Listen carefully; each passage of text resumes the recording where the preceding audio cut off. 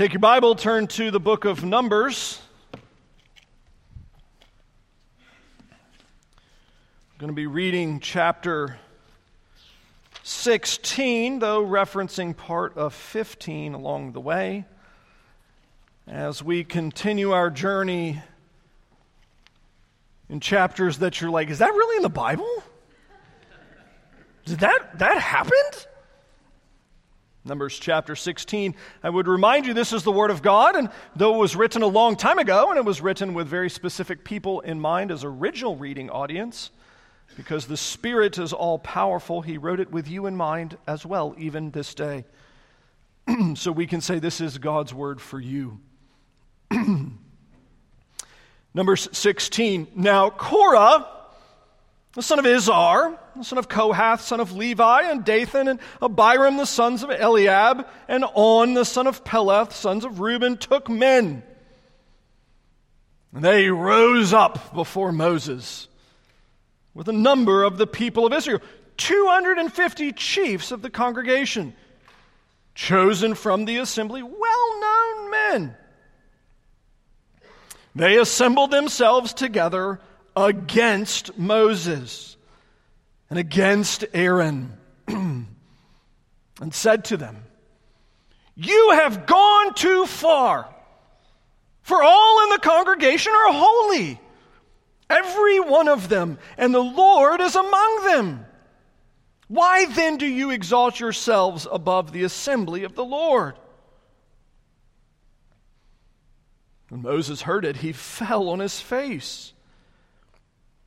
And he said to Korah and all his company, "In the morning the Lord will show who is his and who is holy, and will bring him near to him. The one whom he chooses, he will bring near to him. Do this, take censers, Korah and all his company. Put fire in them and put incense on them before the Lord tomorrow. And the man whom the Lord chooses shall be the Holy One. You have gone too far, sons of Levi." And Moses said to Korah, "Hear now, you sons of Levi, is it too small a thing for you that the God of Israel has separated you from the congregation of Israel, to bring you near to himself, to do service in the tabernacle of the Lord, and to stand before the congregation to minister to them, and that he's brought you near him, and all your brothers, the sons of Levi, with you? Would you seek the priesthood also? Therefore it is against the Lord that you and all your company have gathered together. What is Aaron? Don't you grumble against him." Moses sent to call Dathan and Abiram, the sons of Eliab, and they said, "We will not come up. This is a small thing that you have brought us up out of a land flowing with milk and honey to kill us in the wilderness, that you must also make yourself a prince over us? Moreover, you've not brought us into a land flowing with milk and honey, nor given us inheritance of fields and vineyards. Will you put out the eyes of these men? We will not come up." And Moses was very angry, said to the Lord, "Do not respect their offering. I have not taken one donkey from them, and I have not harmed one of them." Moses said to Korah, "Be present, you and all your company before the Lord, you and they and Aaron tomorrow, and let every one of you take his censer and put incense on it, and every one of you bring before the Lord his censer, 250 censers. You also and Aaron each his censer." So, every man took his censer and put fire in them, laid incense on them, and stood at the entrance of the tent of meeting with Moses and Aaron. Then Korah assembled all the congregation against them at the entrance of the tent of meeting. And the glory of the Lord appeared to all the congregation. And the Lord spoke to Moses and Aaron, saying, "Separate yourselves from among this congregation, that I may consume them in the moment." They fell on their faces and said, "O God, the God of the spirits of all flesh, shall one man sin, and will you be angry with all the congregation?" And the Lord spoke to Moses, saying, "Say to the congregation, get away from the dwelling of Korah, Dathan, and Abiram." Then Moses rose and went to Dathan and Abiram, the elders of Israel following him, and he spoke to the congregation, saying, "Depart, please, from the tents of these wicked men. Touch nothing of theirs, lest you be swept away with all their sins." So they got away from the dwelling of Korah, Dathan, and Abiram. And Dathan and Abiram came out and stood at the door of their tents, together with their wives, their sons, and their little ones. Moses said, "Hereby you shall know that the Lord has sent me to do all these works. It's not been of my own accord. If these men die as all men die, or if they are visited by the fate of all mankind, then the Lord has not sent me. But if the Lord creates something new, and the ground opens its mouth and swallows them up with all that belongs to them, and they go down alive into Sheol, then you shall know that these men have despised the Lord." And as soon as he finished speaking all these words, the ground under them split apart, the earth opened its mouth and swallowed them up, with their households and all the people who belonged to Korah and all their goods. So they and all that belonged to them went down alive into Sheol. And the earth closed over them, and they perished from the midst of the assembly. And all Israel who were around them fled at their cry, for they said, "Lest the earth swallow us up." And fire came out from the Lord and consumed the 250 men offering the incense. Then the Lord spoke to Moses, saying, "Tell Eleazar the son of Aaron, the priest, to take up the censers out of the blaze. Then scatter the fire far and wide, for they have become holy. As for the censers of these men who have sinned at the cost of their lives, let them be made into hammered plates as a covering for the altar. For they offered them before the Lord, and they became holy. Thus they shall be a sign to the people of Israel." So Eleazar the priest took the bronze censers which those who were burned had offered, and they were hammered out as a covering for the altar, to be a reminder to the people of Israel, so that no outsider who is not of the descendants of Aaron should draw near to burn incense before the Lord, lest he become like Korah and his company, as the Lord said to him through Moses. This is my favorite part. It makes me laugh. "But on the next day, all the congregation of the people of Israel grumbled against Moses, against Aaron, saying, 'You've killed the people of the Lord.' And when the congregation had assembled against Moses and against Aaron, they turned toward the tent of meeting, and behold, the cloud covered it, and the glory of the Lord appeared, and Moses and Aaron came to the front of the tent of meeting, and the Lord spoke to Moses, saying, 'Get away from the midst of this congregation, that I may consume them in a moment.' And they fell on their faces. And Moses said to Aaron, 'Take your censer, put fire on it from off the altar, and lay incense on it, and carry it quickly to the congregation, and make atonement for them, for wrath has gone out from the Lord, and the plague has begun.' So Aaron took it, as Moses said, and ran into the midst of the assembly. And behold, the plague had already begun among the people. And he put on the incense and made atonement for the people.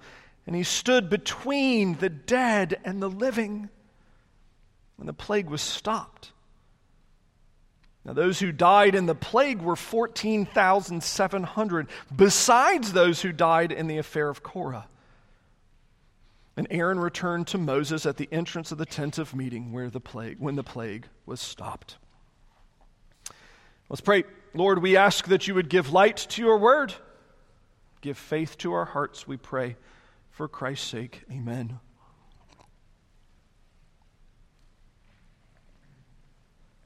I'm trying to restrain myself. I've only done it once. I'll do it again today, and hopefully maybe not quite for a while. But to be excited and talk about this new telescope that went online a couple of weeks ago. Sorry, I'm excited. For those that don't know, it's the James Webb Space Telescope. It's effectively replaced the Hubble telescope. And all of you are like, well, who cares? Well, okay, fair enough. Fair enough, I get it.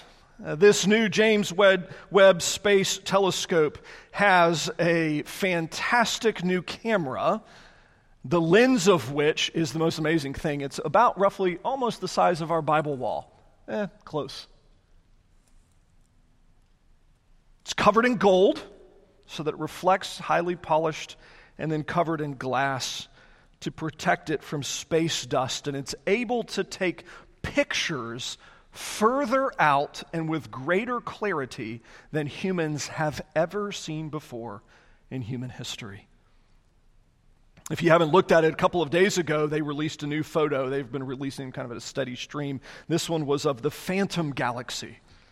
And it's a galaxy that looks like somebody made some sort of kind of crazy glitter-shaped soup and just stirred it with all of the little swirls. And then if Star Trek put kind of like a wormhole in the middle. It's the most amazing picture. Something that God has been enjoying since he made it, and we're just now discovering. The other thing that this one has been able to discover that's just kind of blown my mind is that some of these constellations that we've been looking at, some of the parts of the sky, we've been kind of known the stars that exist and have a good guesstimation of what those stars are. And now that they're able to actually zoom in at kind of new and clear levels, they're actually finding out some of the things we saw were stars are actually galaxies. Billions of stars. And they're able to zoom in and you can see the various swirl. It's the most amazing thing. Things that God has been enjoying since he made them. And I think about that, like, what an amazing thing to think about, just as a development in that scientific field, that you've had men and women, very clever men and women for thousands of years, trying to kind of discern the stars from one point hanging in space, hurtling through it, thousands of miles an hour. And now we're beginning to be able to take pictures of things so far across the galaxy we can't even wrap our mind around the distances. My favorite quote coming from astronomy is actually one you hear me say all the time. It's from Johann Kepler. Kepler, a German scientist, architect, mathematician, astrologer, lots of things, devout Christian. And when he was questioned on his understanding of astronomy, he's the one that figured out that the planets orbit the sun in an elliptical orbit, not just around. It's egg-shaped. He's the one that figured that out just with math and a telescope. Dude was a genius. But when he was asked about his observation of the planets and things like that, he said, one, we have to be very, very careful that we don't grow an overinflated sense of self-worth. That we begin to think that our thoughts are the end, that our thoughts are the goal of creation instead, and this is what he said, our effort is an effort to think God's thoughts after him. I love that. Again, you hear me say it all the time. You probably didn't know where it was from. It's from Kepler. His idea was that science as a whole, but really the human experience, every bit of it, top to bottom, the happy days and sad days, how we process everything in our life, when we discover new things, they're an effort to think God's thoughts after him. What Kepler was meaning is our end is not to figure out what Michael is thinking. Who cares what Michael is thinking? I mean, in some sense, I love you. I care what you think. I don't care what you think at the end of the day for shaping my life.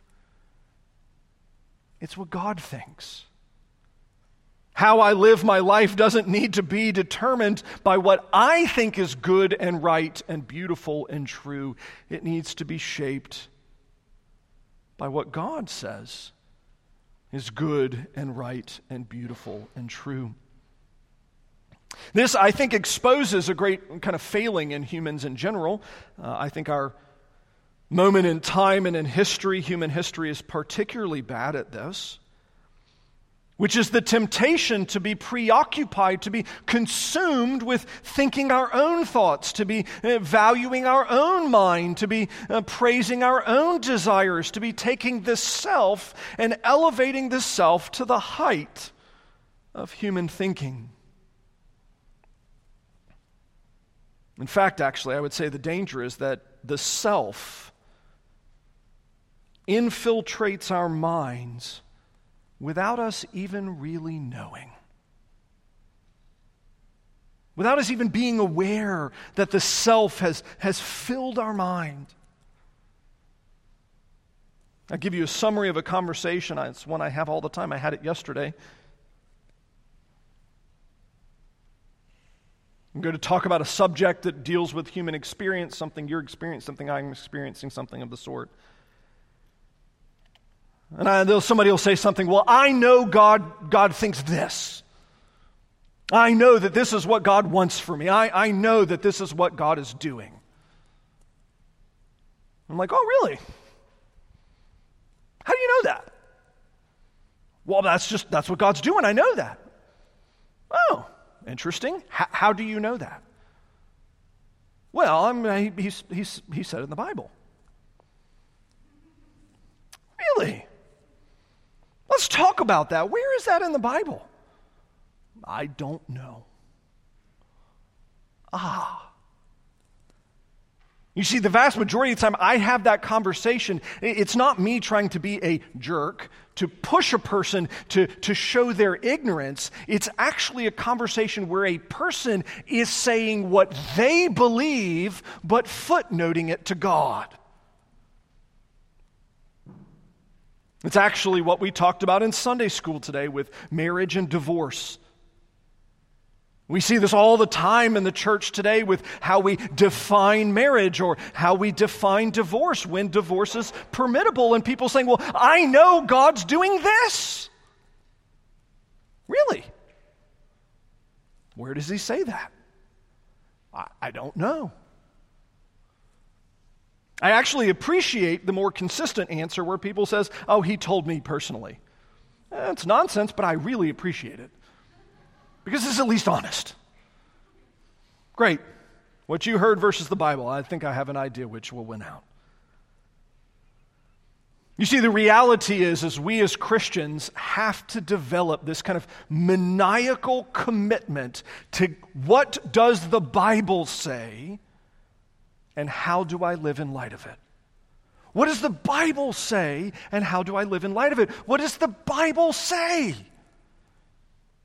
And how do I live in light of it? And you see, this is another thing where kind of the consequence of us taking our own will and reading our definitions onto things is that it begins to distort stuff. One of these areas is sin, evil. What is sin? Now, if you've worked with the children in this church, you probably already have ringing in your head. Sin is any want of conformity unto or transgression of the law of God. That's right. It's a violation of God's law. That's our kind of theological definition, but how do we define it emotively? How do we evaluate what's good or bad kind of emotively? And if we're really honest, if we had a lengthy conversation where we kind of discerned our own hearts, at the end of the day, usually we're going to kind of come down and say, sin or evil are the things that hurt me. The things that make me uncomfortable are the bad things. The things that make me sad are the bad things.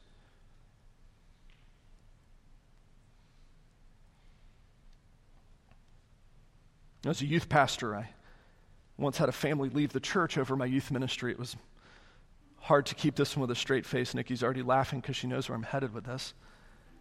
We did an exit interview with the family. I didn't do it. One of the elders did. Like, why are you not staying at the church? What's happening? And they said, well, we had to leave because of our daughter in the youth ministry. And they were like, oh, I'm sorry, and we thought we had a good youth ministry. What's going on? And they said, well, she figured out that if she was going to stay in the youth ministry, she would have to sweat. And our daughter refuses to sweat. So we had to find a new church. And they were like, what now? And they were like, no, seriously, she refuses to be uncomfortable. And she knows that the youth ministry here will make her uncomfortable. So we have to leave. I had to have a legitimate conversation with the personnel committee about the nature of our youth ministry. They were like, surely that's not the case. I started laughing. I was like, absolutely that's the case. That's my job as a youth pastor, to make people uncomfortable so that we grow. People don't grow when they're sedentary. They have to be pushed off kilter. It's the same thing with adults. We are so comfortable. We define sin as the things that hurt us or make us uncomfortable, make us sweat. Things that are inconvenient to us. The problem is, friends, that's our definition. And when we have a definition of sin like that, passages like this make no sense.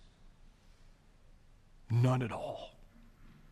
Like, I don't know if you paid attention to the latter half of this reading. This is one of those passages that they don't put on the flannel graph in Sunday school because it's too crazy. I mean, it's like the great showdown.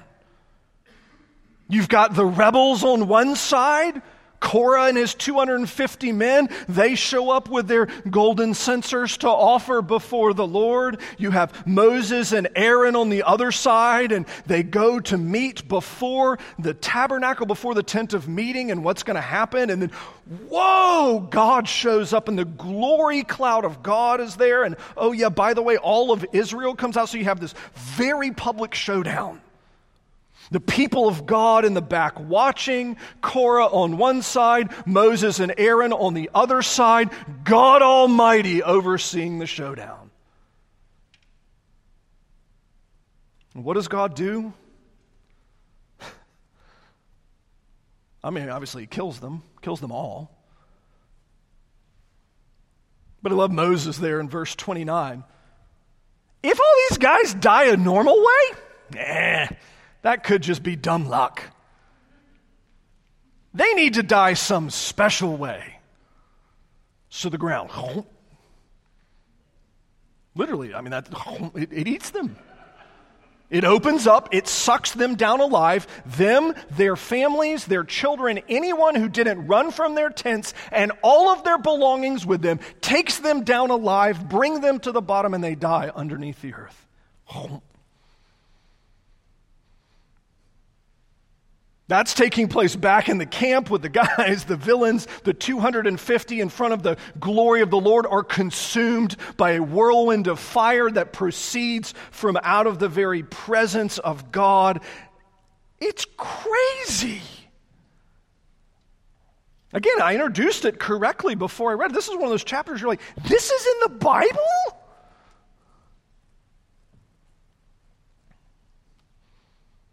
And the thing is that when we read chapters like this, it most often offends our sensibilities as civilized, sophisticated Americans. How is it that God could make the ground eat them?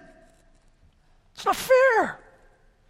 I mean, they're children. It's not fair. I mean, granted, they had the opportunity to leave. They sent somebody through and said, go run away, and no one did, so it's kind of their fault. But still, it's not fair. And for what? For what? You see, this is actually where I started. Our goal in this life is not to take our own values and to read them upon the Word of God. Because if you take your values, the natural default American values, the values that say the greatest crimes that you can commit are the ones that make me uncomfortable, if that's what you have, you read Numbers chapter 16 and you end up with a God who's the villain instead of the God who's the hero. And unfortunately, it puts you on the wrong side of the equation. You see, that's actually why we read that Jude passage. Many of y'all know that's, I think, probably my favorite book in the entire Bible. It's the only one I can keep the entire structure in my head all the time because it's just one chapter. Jude writes and says, look, I wanted to give you a letter that's to encourage you. But instead, I have to warn you about the creepers. These people who have crept into the church, the creepers are taking over your mind, and what they're doing is they are rebelling against God, and the way they're rebelling against God is they're taking your pleasures and they're elevating them to the highest good. They're the people that are teaching that if it's awkward or if it's uncomfortable or if it hurts your feelings, it must be bad. That sounds really familiar, doesn't it? Like, was this written last week? I don't know. They're the people that blaspheme the things they don't understand. They're the people that elevate their sensuality, their senses, their desires, their delights. And they reject God's authority. Jude verse 11 actually literally connects it to this. These people are like those that perished in Korah's rebellion. That's number 16. They're hidden reefs, those that destroy those that are not paying attention to them. They're shepherds that feed themselves, not the flock. They're waterless clouds. I love that. That is a great illustration. It's a useless cloud in a dry climate. Fruitless trees, wild waves of the sea, they're useless, awful, and evil. Now, honestly, that right there, that already upsets me. I like to be one of those people. I like to be comfortable. I like to feel good. I don't like to be miserable. I don't know anybody that does. And already Jude is taking a shot at all of those people that say, hey, if you're that person that's taking your pleasures and elevating them to the highest good, you're the problem because you're the bad guy. You're not the good guy. And if you're the bad guy, you're going to read number 16 and you're going to see a God who's the bad guy. Instead of what we started with, that maniacal, all-consuming drive to understand what God says. To think His thoughts after Him. So let's look at what he says. Why does God have the ground open up and eat these people? Why does he have the fire of God come out from the tabernacle and consume them alive? Why does he send a plague? What are they doing that upsets God so much? Because they're not murdering anybody. Right? That's the American thing. You can do whatever you want as long as it doesn't hurt anybody else. They're not hurting anybody else. That's really the truth. It's amazing. They're not doing anything to hurt anybody else, and they all get killed by God. In fact, God's so angry, he's going to kill all of Israel for them. If it hadn't been for Moses and Aaron. What are they doing? Well, at least 5 things in Numbers 15 and 16. Very briefly.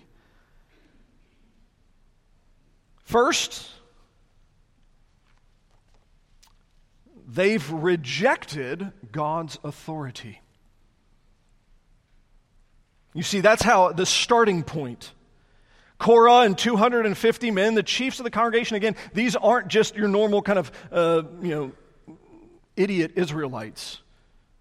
These are the leaders, the chiefs of the people. These are famous people, popular people, influential people. These are their rulers. They get Korah, who is a Levite, 250 of the local rulers, and they gather together before Moses and Aaron, and pay attention to what they say in verse 3. You've gone too far! I love that. For all in the congregation are holy. Not entirely wrong. Every one of them. The Lord is among them. Again, not entirely wrong. He lives there with them. Why do you exalt yourselves above the assembly of the Lord? Now, there's the kicker. Their question takes some good presuppositions that perhaps misapplied. Why are you, Moses, putting yourself over all of us? Now, you remember your Bible story. You learned this in Sunday school, some of you. Did Moses take this on himself? Was he eager for the job? Like, did God hand him a job description and Moses was like, yeah, I think I got that. I got that skill set. I've got the required, needed things. Is that how it played out? No, actually, if you remember, it didn't. God actually captures his mind, captures his heart through a burning bush. He goes to send him, and Moses is like, nah, I'm not in on that, man. No thanks. You just told God no. That's really a bad idea. He comes up with every excuse that's laughably bad. Remember, he's trained in Egypt. Egypt's, you get to see how bad of a liar Moses is. Egypt's primary thing in education was rhetoric. We know this. We actually have some of their teachings from this day. They emphasize rhetoric. Moses is probably one of the greatest public speakers on the planet at the time. He's literally the most qualified man in the world to do his job, and he refuses to do it. He don't want to do it. Seemingly every step of the way, he's asking God if he can get out of it. He don't want to do this anymore. These people are difficult to lead. And yet, interestingly, Korah and his people are complaining about them placing themselves over. Because realistically, what are Korah and his little minions doing? They're not actually complaining about Moses. Right? That's not the application. Don't complain about your pastor. That's fine, you can. The application is don't reject God. Don't reject God. That's what they're doing. They're not rejecting Moses. They're not rejecting Aaron. They're rejecting God himself. That's why Jude is so important. Jude actually explains to us, where are these people? They're in hell. These are not Christians. They've rejected the God who is wooing them, who's been bringing them out of slavery, who's been protecting them, who's been feeding them. They've turned their back on him. Turned away from him, rejecting him, hating him. Now, as with most devious thoughts, they're wrapped in appeasing and appealing language. Right? They make it sound so good. Yeah, you've gone too far. Everybody's holy. All of these are good people. Okay, maybe. They make it sound so nice. Yet they've rejected God. They've not just rejected God, they've rejected the calling that he's given to them. Moses actually brings this one out later, verses 8, 9, all the way through 10. Guys, realistically, Korah and your little minions, is it too small a thing that God made you Levites? Right? You're from the tribe of Levi. Their job was to be involved in taking care of the materials of the temple. They're the Kohathites. They were the ones that helped handle the holy things. But they were not from Aaron's tribe, so they didn't get to go in. These guys were the holy, glorified janitors of the church. And they're complaining about the place that they've been given. They're complaining about their role. And Moses even calls it, highlights it, explains their heart to them. Look, you're not satisfied with what God has given you. You're not satisfied in the place that God has placed you. You're not satisfied with the person that God has made you. And so you rebel. I grieve. I grieve for our culture currently because our nation in our current cultural moment, the land in which we live, reeks of this. Reeks of a people that are not content with how God made them. A nation that is pouring our resources into being different in all the wrong ways. Not content with being made as a boy or a girl. Not content being made in the color that God made you, in the place that He placed you in His image. Not content with the beauty that God has given you.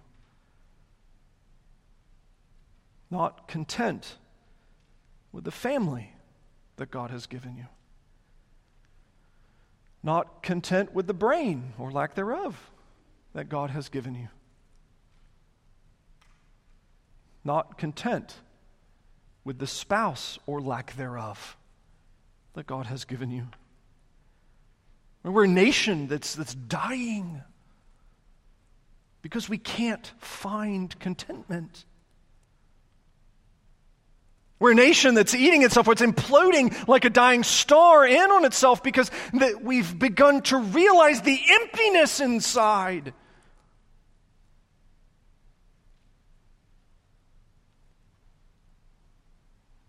We wonder why our young people have more suicides than we've ever seen.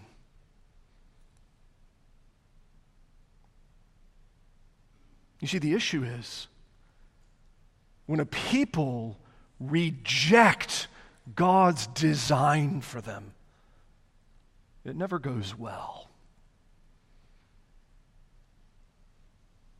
It never goes well. They've rejected God's authority. They've rejected the station, the gifts that He's given them. They reject His circumstances. Verse 12, this is biting criticism. It doesn't read that way in the English, but my goodness, this is downright rude. This is the kind of thing that if it were said in public, some little old lady would gasp and be like, it's too rude. Moses sends to Dathan and Abiram, the sons of Eliab, and says, come on up. Time to show up. And they're like, no, we're not going. Why not? We're not going to show up. We're not going to be a little part of your shindig. We're not going to mess with your showdown. Why not? Listen to what they say. Is it a small thing that you have brought us up out of a land flowing with milk and honey to kill us in the wilderness that does not have milk and honey? They're taking God's words and throwing them back in His face. They're rejecting the circumstances that God has placed them in. They're saying, look, you took us out of Egypt where there was a land flowing with milk and honey, and you've brought us to Israel, what will be Israel, and there's no milk and honey. They're rejecting God's gift of circumstances. They're complaining and being critical of the place that God has placed them in the moment in time, in the sphere of influences and circumstances and occasions and activities around them. They're grumbling and complaining about the place that God has brought them to. Now, friends, this doesn't mean that we have to be happy about everything. That's the wrong application here. But it does mean that we're called to not reject the circumstances the Lord has ordained for you. Right? Some of you right now are in the midst of very easy circumstances. Your life is easy, it's simple, it's good. You find yourself probably not even thinking about it because we're not grateful creatures. And so if you're not thinking about how miserable you are, you're probably not. That's great. However, others of us are in a season of life that is very hard, very difficult. And if we're not careful, and if we're actually honest, we might find ourselves being critical of what God is doing. Critical of the things that He's accomplishing, the way that He's pursuing them. He's promised to make you to look like Jesus, and you just don't like the way He's doing that. It's like the young lady in my youth ministry. I just refuse to sweat. I don't like a God that requires me to be uncomfortable.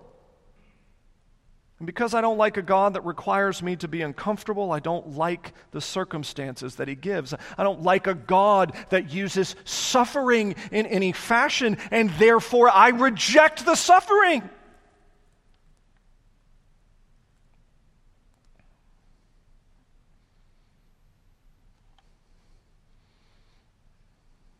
I skipped the most challenging passage actually in verse 15 or chapter 15. Just real quick, I'll go fast. I mean, not fast enough, but still fast. 32 in chapter 15, they find a man who is gathering sticks on the Sabbath day. Gathering sticks on the Sabbath day. They bring him into custody and they're like, what do we do with him? And the Lord says, verse 35, the man shall be put to death for gathering sticks on the Sabbath. And how is he going to die? Well, the congregation's going to stone him. Outside the camp as a mark of an unbeliever. Verse 36, they do. And we're like, what? What? They killed a guy for picking up sticks? I mean, surely that's wrong. Surely God made a mistake. Well, no, back up. That's our own opinion again getting in the way, isn't it? We know God's good. He's told us that. What is He doing here? Why is it such a problem? We see the guy, what he's doing, and he'd already been given God's law. It's not like he didn't know. They already knew the punishment for working on the Sabbath was fatality. It was death. They knew that. What he was doing was proving that he didn't value his relationship with God at all. They had been taught. Remember, they've been camped at the base of the mountain. God literally wrote that part for them. This is a day that's given to be in relationship with God. And he's like, I know it's a day for relationship, but there's better things to do. There's better things to do than know God. It's rejecting a relationship with God. It's ultimately rejecting His mediator. Moses and Aaron in this section this is unbelievable.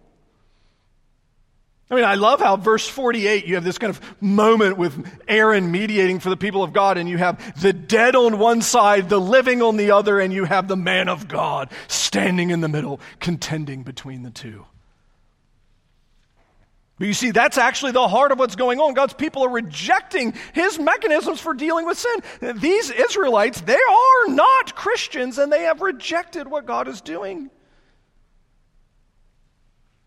They've rejected who He is. They've rejected how He is. They've rejected how He's working. So what does God do? He destroys them, not as children that He loves, that He's disciplining. He destroys them as His wicked enemies that have rejected Him and are contending against Him every step of the way.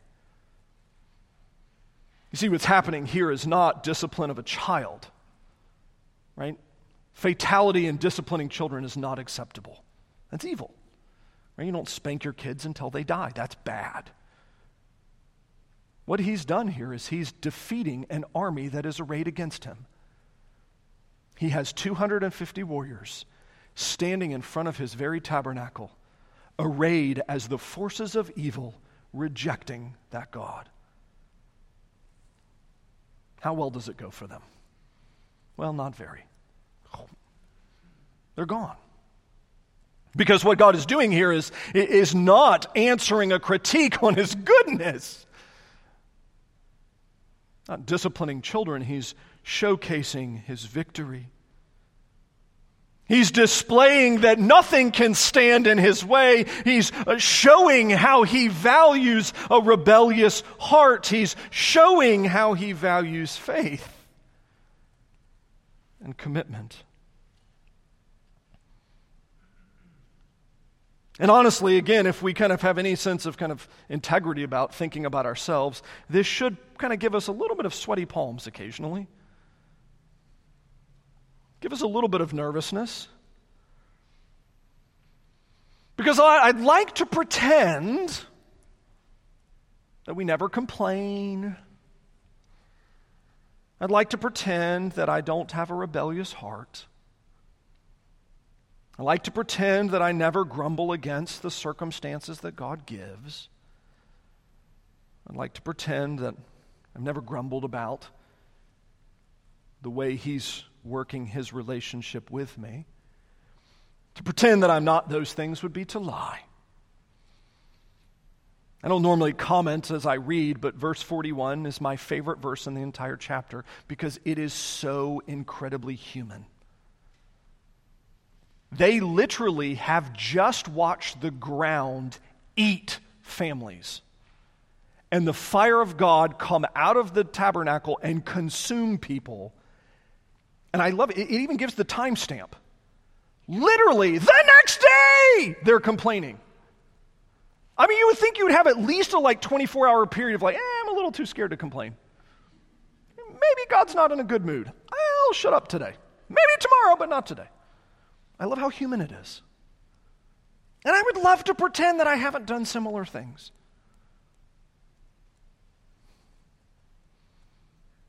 You see, the difference here is the mediator. Here you have a people that are actively rejecting the mediator that God has given. They're rejecting Moses. They're rejecting Aaron as go-betweens. They're rejecting the God behind them. And it's why it's such a serious thing for those who call themselves Christians to have such a bad attitude toward Christ, toward His church, and toward the circumstances He's used to shape us. You know, the reality of the matter is, if we're going to be honest, some of us have a very low view of Jesus. We wouldn't admit that publicly. We try to pretend like it's not the case, but we have a very low view of Jesus. And the reason why we have a very low view of Jesus is because we have a very high view of self. And when we have a high view of self, we don't need a glorious Christ. Friends, here is the offer. Christ forgives freely to you. It cost Him a great deal. Might it be that we need to repent? Not because we're the unbelievers. Maybe you are, actually. If you are a non-Christian, and repent, please come talk to me. The Lord will conquer you. He will destroy you. As an enemy army. But if you're a child of God and you're finding yourself that maybe this passage rings a little bit too true for you, you're like, well, they're describing my week last week. It's time to repent. To throw yourself at the feet of our great Redeemer, King Jesus, who is merciful, slow to anger, and abounding in steadfast love, and to find your forgiveness in Him. And I'll end with one application, really where I started. Our life is not to be a life filled with our own thoughts. Our own thoughts get Korah and his family killed. Dathan and Abiram and their families killed. Our thoughts are not the beneficial thoughts. Our mission is to think God's thoughts. Obviously, after Him, He thinks them first. And the way we do that is through a maniacal, all-consuming commitment to this book. I do wonder how much easier life would be if we were just honest when it was our own opinion versus when we got it from the Bible. And certainly how much more fun we'd have. And how much more we would delight in King Jesus. Let's pray. Father, we thank you for your word. We thank you for stories like this, marvelous stories, true stories, real stories. That if they weren't in the Bible, we would think they're implausible. But thank you that even in this, you're teaching us to see our sin, and even as we see our sin, to run to Christ. We readily confess we have grumbled. We've grumbled against your authority. We don't like to be told what to do. We've grumbled against our station in life. We're discontent. We've grumbled against the circumstances that you've placed us in. We've grumbled against your law. We've grumbled against our relationship with you. Lord, there is, if we're going to be honest, there are very few things we have not grumbled about. So many of us are people that complain all the time. Now, we may make those things look pretty, sound pretty, but you know our hearts. And so we plead the blood of Christ, that you would forgive us for Christ's sake and change us. Amen. Amen.